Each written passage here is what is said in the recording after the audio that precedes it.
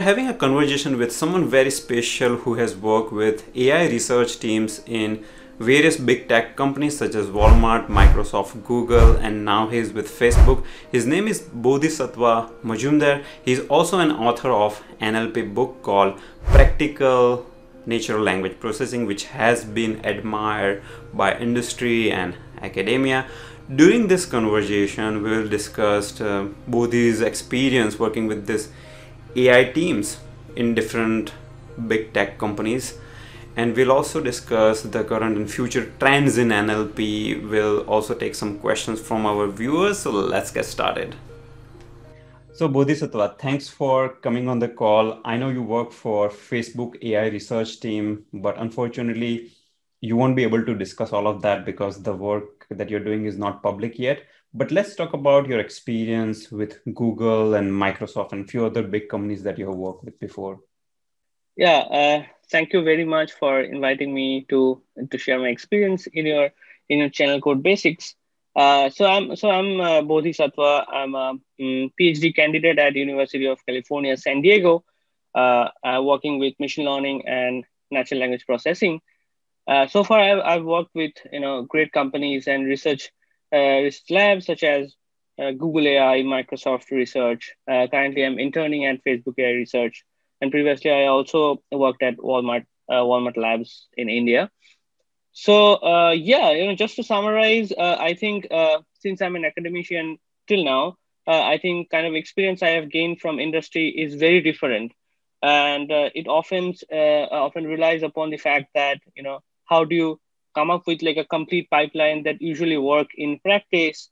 For example, different ways of implementing different models are different in industry, which is not definitely true for any research project that you work on in PhD, because the skill matters, the kind of data availability that matters, the domain matters, and all of these kind of changes when you go to hop into different industry. Yeah, so in brief, I think my academic experience and my industrial experience are kind of complementary, and as a whole, I think it gives me a lot of good overview about the field and where it's kind of heading.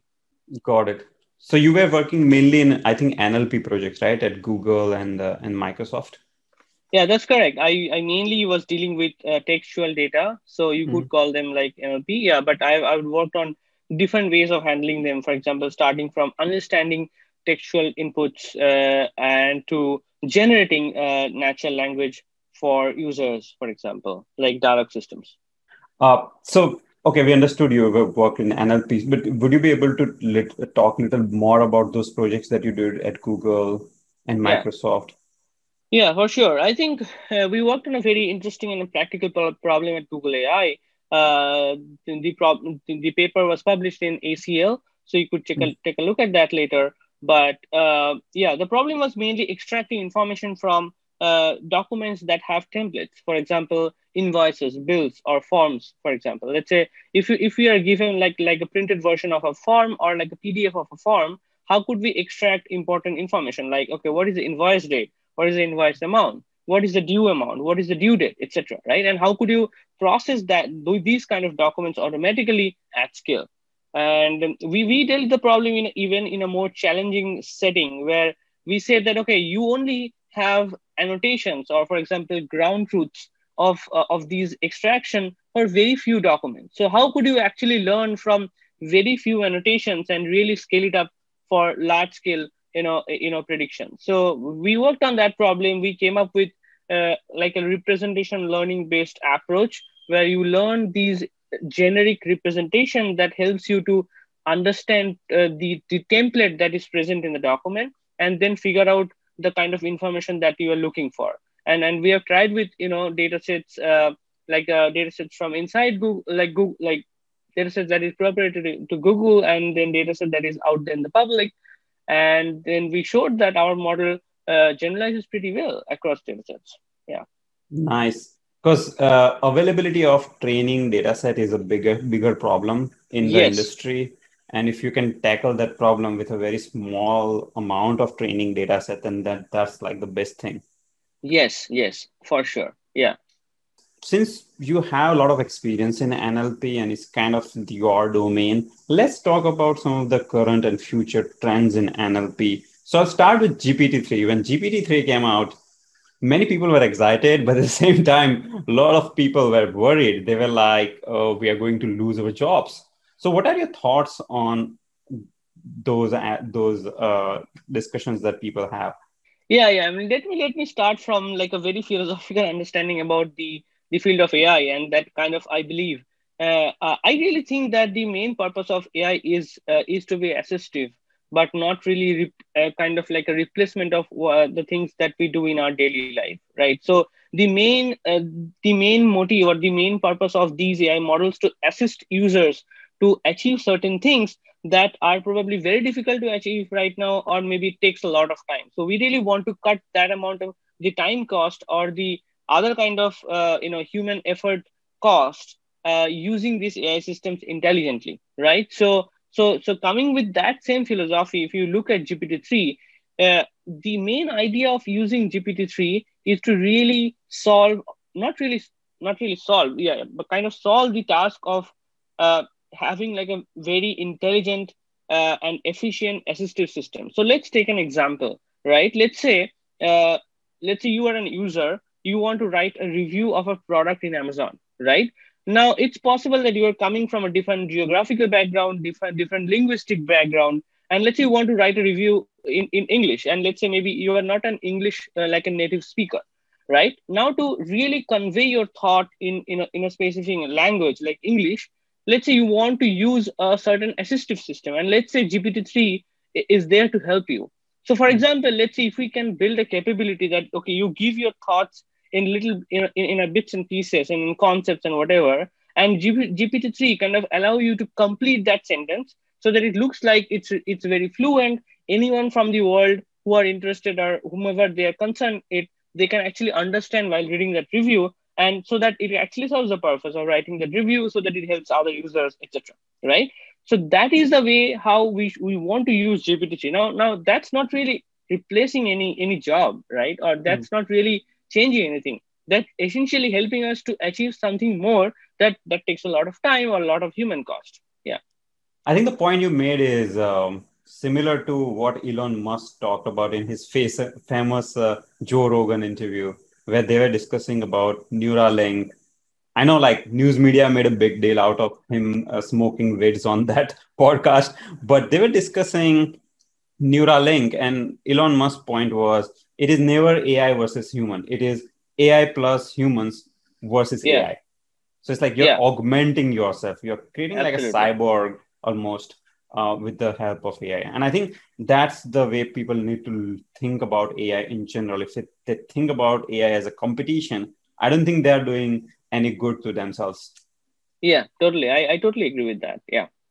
Now, do you see even more powerful language models emerging? Like previously, there was BERT, GPT-2, then GPT-3 came in, which has even more capabilities. Do you see any more powerful models, not in terms of where your training data set, but the architecture? NLP domain has seen so much advancement, starting from RNN to transformer. So, do you see any new advancements coming in this area?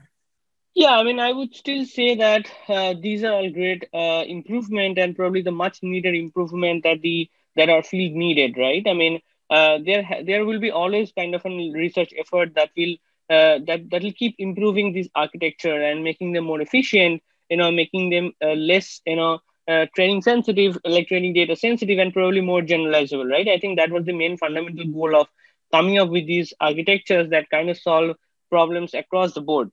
So yeah, I mean, eventually, eventually, by theory, we could come up with more powerful language model with more data and more parameters, for example, or even coming up with like more complex architectures. But I think what is also very important, at least as far as like the NLP field is concerned, because that I can talk about, is basically how we are effectively using these models in a downstream task. And eventually, we really want to see that are these downstream tasks are actually helpful to the user or not. So I can talk about like a very interesting aspect of all these machine learning models that we are currently looking at very closely is explainability, right? I mean, we have AI systems deployed everywhere, right? Now to make them really accessible to the users who do not know anything about machine learning, for example, or who do not understand the nitty gritty behind these models, they still want to trust these AI models and really trust their predictions, right? Whatever they generate, or trust their recommendations. How could we achieve that? One of the way we could achieve that, we are thinking currently, is coming up with explanations of each of the prediction that we make. So for example, if an AI model can make a prediction and say that, hey, I have made this prediction because I think this and this. So Hmm. these extra explanations going to be like an extra check on that prediction. Like whenever, let's say, I'm like a naive user, I don't understand anything about machine learning. When I look at the prediction, I see the explanation, and I actually kind of do like a brain work saying that, okay, the AI is saying that it has made this prediction because of this and this and this explanation, and that makes sense. So it's probably more trustworthy to kind of go with that AI. So these kind of things are very important, and language models are again playing a very important role there, because you could think of coming up with these explanations using like a very powerful language model, and these language models are already very well grounded with a lot of knowledge, facts, common sense, etc. Right? So you could efficiently use these language models to come up with explanations for machine learning predictions that will eventually make these AI systems more accessible and trustworthy to the experts, or to the even users who are actually using it. And more than users, I think it helps the business stakeholder. So if I'm working in an organization, if my Yeah, business manager doesn't know about AI, and if he wants to fund the project, let's say he or she wants to spend few $1 million on the project, if there is an explainable AI, then that helps us win the trust of these stakeholders. yeah, exactly. I mean, essentially, it will help all the stakeholders of these models, including experts who are actually building that model. They will know that, okay, how the model is actually working, where the model is failing, and why the model is failing. Because you can think of that these explanations could be like a debugging tool to understand where the model is failing and why the model is failing. Because now Hmm. you have more understanding about how the model works or the model is thinking to make the prediction. That's one thing for the experts. For other stakeholders, yes, I mean, they can, yeah, take more informed decision about this prediction based on these explanations. And again, it's same for the users at the end of this pipeline, who are actually going to benefit it from this prediction, saying that, hey, I mean, they will be more happy to use this system, or they will probably, it will be more accessible to them.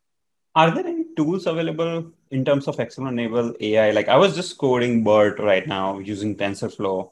So I have a nice, text classification model built.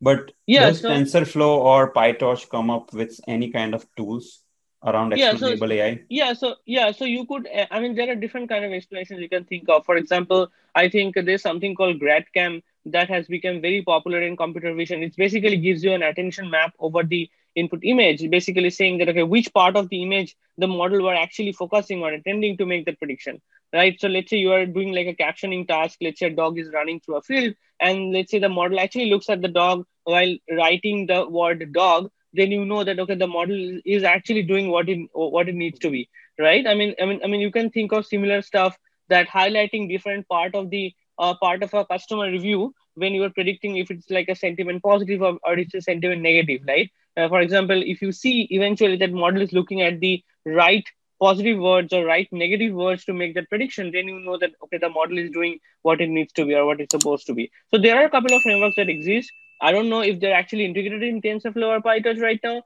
but I know there are frameworks that are built on TensorFlow or PyTorch. For example, there's something called um, uh, yeah, Eraser. I think not really Eraser. There's something called I forgot the name, but I can send you the link later. I mean, you can edit it. Yeah, But there is a if you can send all those links, we'll put in a video description so that people have access to those. Yeah. And there is a very popular framework called Lime, Lime. So Lime was built mainly for even any machine learning models. I mean, and these are based on like kind of understanding the predictions and changing the input in a way to see that, okay, what change in the input make a change in the output, right? So it's basically kind of like a susceptibility of the model towards an input, like how sensitive a model is towards the input, right? So Hmm. I mean, that helps a lot in kind of debugging this model, making this model more guarded from the adversarial attacks. Because you could think of this is also a very interesting discussion, I would say, that you could think of like a model, like a bot that is deployed out there,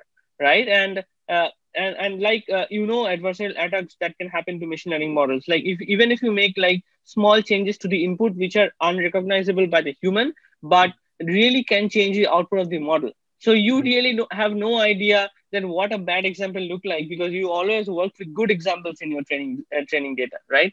So and just changing, like, so there is a very interesting work that shows that with these text classification models like BART, you can add like a random gibberish word in front of every sentence in your prediction, and it will drop the accuracy from 90% to less than 10%, just adding that Oh. random word. So you could think of that there is an attacker who is sitting somewhere, and whenever you're passing like an input through your cloud computing engine, where it actually will hit the bot eventually, it somehow adds that random word somewhere like in the middle of the pipeline, and when it eventually hits your model, it basically input with that random word which doesn't have any meaning, but it can drastically change the output quality of your model.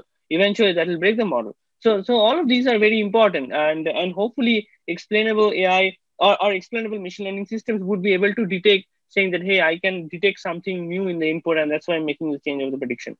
So once you look at, so yeah, I mean, for example, it can still give you a good prediction or a bad prediction, but if you look at the explanation, you will see that, oh, this explanation doesn't really make any sense. Let me check back to the what really happened with the input, or maybe you just discard that output. So that could be really helpful. Great. Now, do you see NLP affecting businesses and our life in general big time? So, in terms of our implications of NLP on our real life, what are the future Mhm. trends that you see coming in next 5 years? Since I work on interactive systems and dialogue systems, Hmm. I would like to believe that interactive systems is one of the future trends that I can see in the NLP. There could be many other things. For example, a more generalizable and feature learning, explainable AI, and etc. So let's talk about one, interactive systems. I think interactive system is going to be the future, because eventually, if we want to envision a future where we have AI deployed anywhere, for example, as an assistant in the self-driving car, or even like an assistant in any other processes that we do every day. For example, writing an email, or maybe you are doing some creative writing, or anything you can think of. And when you think of this AI as an assistive system, ideally it should be interactive, right? I mean, it should not be like one shot. Okay, it takes the input, it gives you an output, it stops there.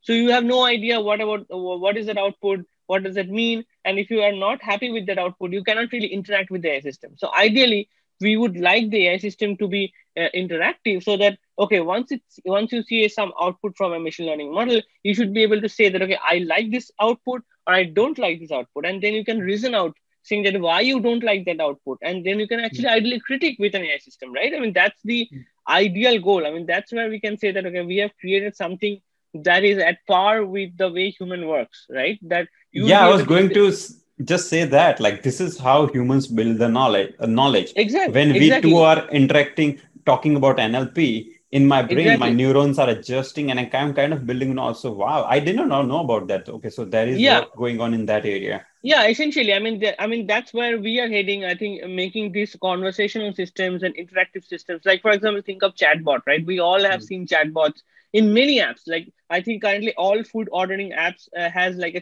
inbuilt chatbot where you can just chat, saying that, oh, where is my order? Where is my like the delivery person? What is his location, etc. Right? But you should be able to do more than that. I can give you a very interesting example that I've been thinking recently. For example, I think we all go to various video streaming platforms like Netflix, etc. And Netflix comes up with its automatic recommendation, saying that, okay, here are the set of movies that you might like today, right, based on your previous surfing history or whatever. But it's possible that you may not like that recommendation at that very point of time. You may say that, oh no, I don't like this. Even if it reflects me, I don't like this recommendation, because I'm in a mood of watching like a rom-com today, or watching like a thriller movie today, right? How would you communicate that back to this engine? Because there is no way you could communicate it. It's one way. It's always coming from the AI to you.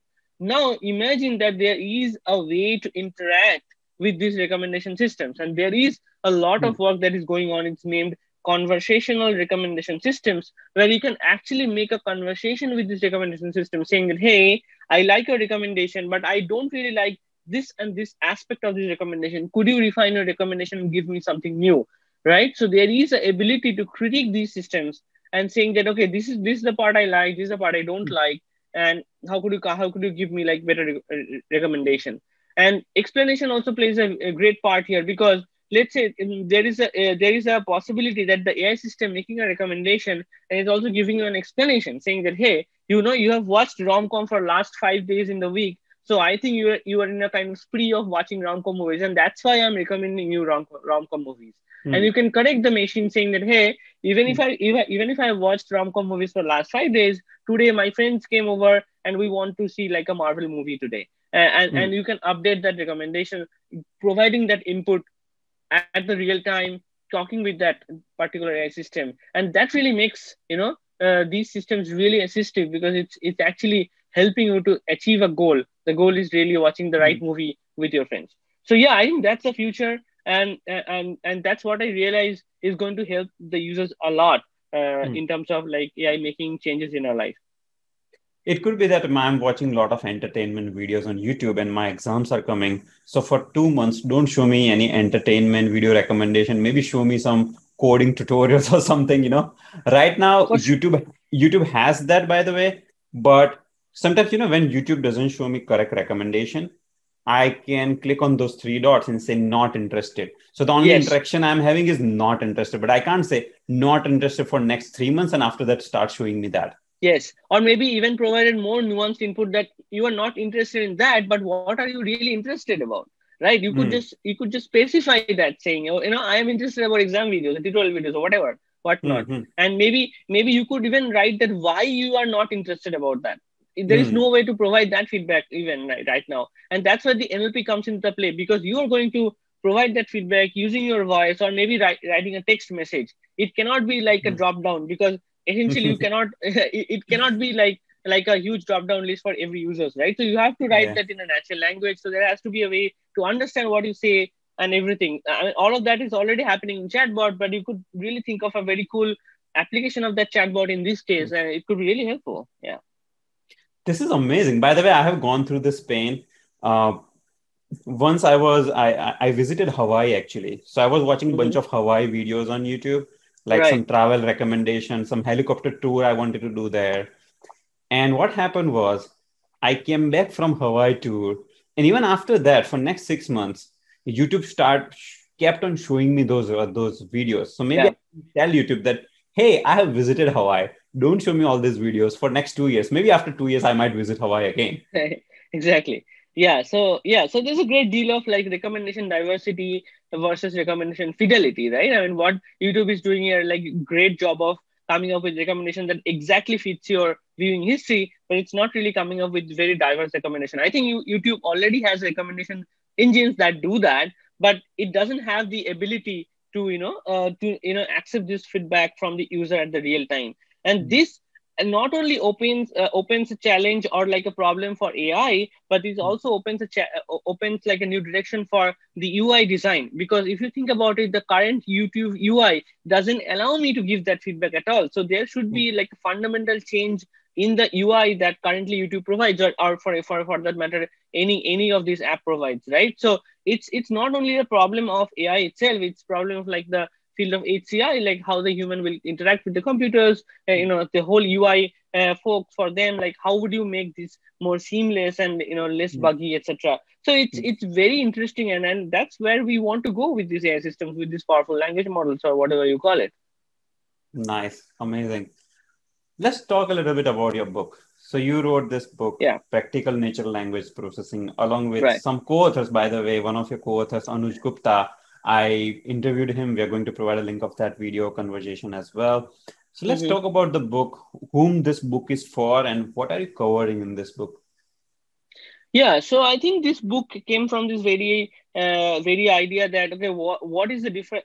Like, we all understand that there is a difference between the kind of research that is coming out every day from academia, from what we are really implementing every day in various industries. And I'm not only talking about big research labs, right? I mean, we are talking about even smaller companies, small size and medium sized companies that every day do this job, or trying to look up to these articles or papers and trying to implement them. So we really wanted to understand and talk about what is the cost of doing that. Like, does it really make sense to go for this biggest model that is available, or you should start differently? And we talked about that a lot in the book. We said that okay, it really depends on the context, right? What problem you are solving, how much data do you have, what domain you are at, and based on that, your strategy will change, right? So Mm. the fundamental theme of this book is to coming up with a complete pipeline for any of your business problem that you have at your hand, and how will you go like one step at a time in that pipeline, starting from understanding the problem, formulating the problem, from data collection, from updating your databases, from building a model, and then basically maintaining that model, everything. So if you ask me who is the right audience for this, I think everyone who is trying to do or who are already doing NLP in the industry should benefit from this book. And this book is not only for one particular set of audience. I think there are different sections of this book that are going to be very useful for different part of the audience. For example, like the introductory chapters and the concluding chapters, they talk about very high level about NLP and this pipeline. And I think anyone who is up there in the business, they are looking at the problem from a very high level. They are going to benefit a lot from these chapters. Whereas there is like an engineer, let's say, who knows how to code, and they're entering like a very like a junior engineer who is entering to the industry, and they want to really ramp up on this NLP basics, and what are the different tasks, everything. Then the second section, like the basics of NLP, will be really helpful for them. And then we have a dedicated section for different domains, like e-commerce, healthcare, social media, etc. So let's say if you're an individual who is working in e-commerce and wants to know what are the possible business problems where I can apply NLP and how can we do that, you can actually go to those specific chapters and get a lot of references from it. So yeah, I mean, different part of the book are kind of intended for different audiences, and I think everyone has some of the need for them in the book. Yeah. Just to summarize, it is useful to students, entrepreneurs, engineers, kind of everyone. So that's Yeah, most. amazing. Yeah, I wouldn't recommend this. I definitely, I should say a disclaimer that this is definitely not written for researchers and who are currently actively doing high level research in NLP, because this is still like a very like, I think the focus of this book is very different. But yeah, I mean, but they might still get some benefits from the references that we provide. We have almost like more than 500 references in that book, so they might get like useful references in that, and they might see that okay, how the research could be helpful in the industry. Amazing. We'll provide a link of your book website in the video description as well. Now let's move Perfect. on to some questions from the viewers. So there is Yeah. someone, his YouTube username is me, he's or I don't know, he or she. But the question is, the person is doing MTech and he or she has done like two good publications as well. So the question is, should I get a PhD? So you're weighing down the option between doing PhD versus doing a job, because they have an offer, good offer, paying offer right now from campus placement. So the person is a little confused, like PhD versus job. And if you do PhD, you know, like what kind of benefits you can get long term. Yeah, I would say this is really like an individual decision that what you want to do in your life. But I could say like a couple of things that I thought about when I came from industry and joined for a PhD, right? So because I worked before I joined in BSD, and my motivation really was to understand this field mm, from a very close point of view, and really be at the cutting edge and solving some of the fundamental questions I have in my mind, right? So if you have that in your mind that you want to solve certain fundamental questions, like research questions, and you know that you have already learned like required tool for that in your undergraduate or master degree, then I think you should go for a PhD, right? But PhD is kind of like a long-term commitment as well, because you really need to go through these challenges of doing experiments and research, and successes and failures, and it has its own pros and cons. Now, on the other hand, let's say if you don't want to wait for that long, and you know that you know already the tools that you really want to apply them in a real life setting, or like a lot of large scale data, then I think industry is your place. Again, in industry, you can do like, there are research labs where you can do research, for example. But I think it's kind of recommended to have like a more research degree. For example, having like a PhD degree is always beneficial to get into these research roles in industry. At least that's the current trend says. So yeah, I think it's your individual decision, but I think it depends like what you want to do. I mean, for example, I mean, you can still build a very interesting profile, and in schools, PhD like PhD applications. I mean, most of the advisors are looking for interesting profiles. It's not necessarily has to be strictly like a lot of papers, or if you don't, even if you don't have a papers but have like Mhm. a very interesting profile, then some of the advisor might be interested about that as well. So yeah. One of the question was the person wants to work on Amazon, Google research team, and I guess if you want to work for big firms, research team, of course, PhD is going to be very, very helpful. Yeah, Uh, it's going to be very, very helpful. Yeah. Another question is, does US and Canadian universities provide stipend for a PhD student? Yeah, I think most of the PhD students are funded by the university. I think it again depends on the kind of offer you get from the university, but I think most of the cases is they will be getting stipends. Yeah. Athanikar Ami is asking how to explore machine learning startup ideas using natural language processing. So some NLP startup ideas, and people say that data science projects fail 80% of the time. So what are your thoughts on that? Yeah, I think that's a great question, and that's something that's a very practical question, and that's something we wanted to deal in our book as well. That okay, where these pipeline works and why do they actually fail, right? I mean, Hmm. often that we go for the big guns, and we I mean it fails because it takes a lot of time at the inference and blah blah blah.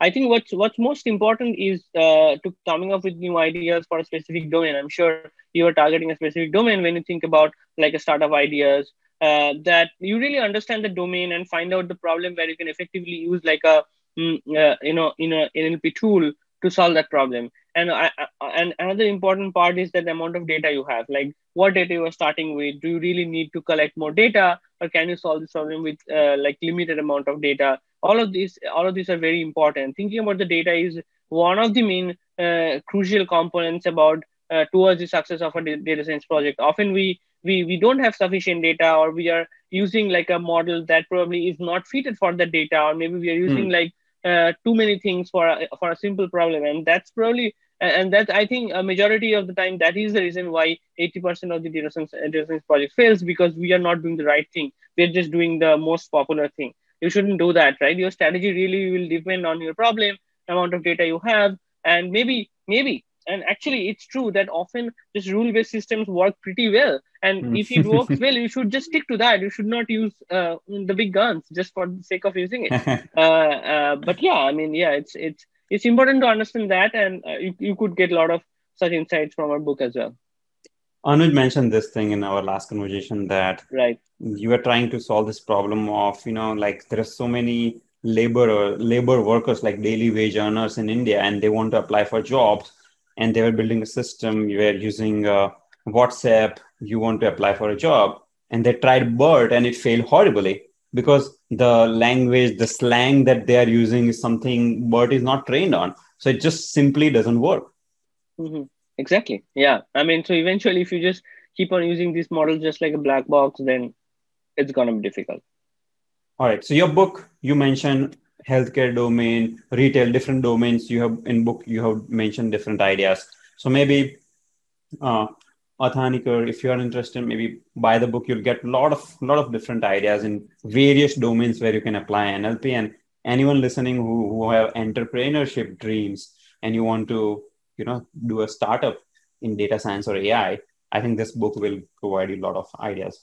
All right. That's correct. The Yeah. next question is Sarath. Tathikonda, how to land a job in Facebook as a fresher. Um, I think probably this person means maybe in the AI or general, like Facebook as a fresher. How do you get a job? Yeah, I mean, I think, yeah, it really depends the kind of role you are looking for. Are you looking for a software engineering role, or are you looking for like a data scientist role, or even like something like air, in the AI research? Again, it really depends. But I can talk about the kind of the research roles that are currently available in Facebook. Of course, you need to show that you are capable of doing research. I mean, and one of the good ways of showing that you have a couple of publications in the area that you are working with, or you have showed your research potential in somehow, for example, writing articles or blogs, meaningful things, and summarizing a lot of research papers. I think in general, as a software engineering, I think you would know better, I guess, because you are looking for a job, as an Software entry level. Yeah, software engineer, I will say, like nowadays these companies rely so much on competitive coding. So yeah, yeah, exactly. just Yeah, competitive coding, lit code, data structure, computer architecture. You need to be very, very strong in those. And there are yeah, some portals, they even provide services with like mock interviews. So if you pay some money, and I'm not marketing those companies, but mock interview, going through that mock interview experience really helps perform better during the actual that's right. interview. Yeah, yeah, yeah. All So right. yeah, exactly. Like you said. All right, let's tackle the last question now. Dipankar Rahul Dey is asking how to learn NLP in step-by-step manner. I have used Spacey in my organizational projects like POS tagging, dependency parsing, text classification, phrase matching. It would be Mhm. better to have a complete roadmap from an expert. Yeah, I think that the answer is that you can just take a look at our book. As I said, that like the second section where we talk about a lot of basic NLP tasks, and we discuss Spacey along with other tools that you can use to learn this. So I think that's a great start. And not really only our book, but you can get like a lot of good tutorials, and there are a lot of good courses from Stanford, for example, that are available in Coursera that you can just subscribe and go through them. And it really depends on how much you want to go for it.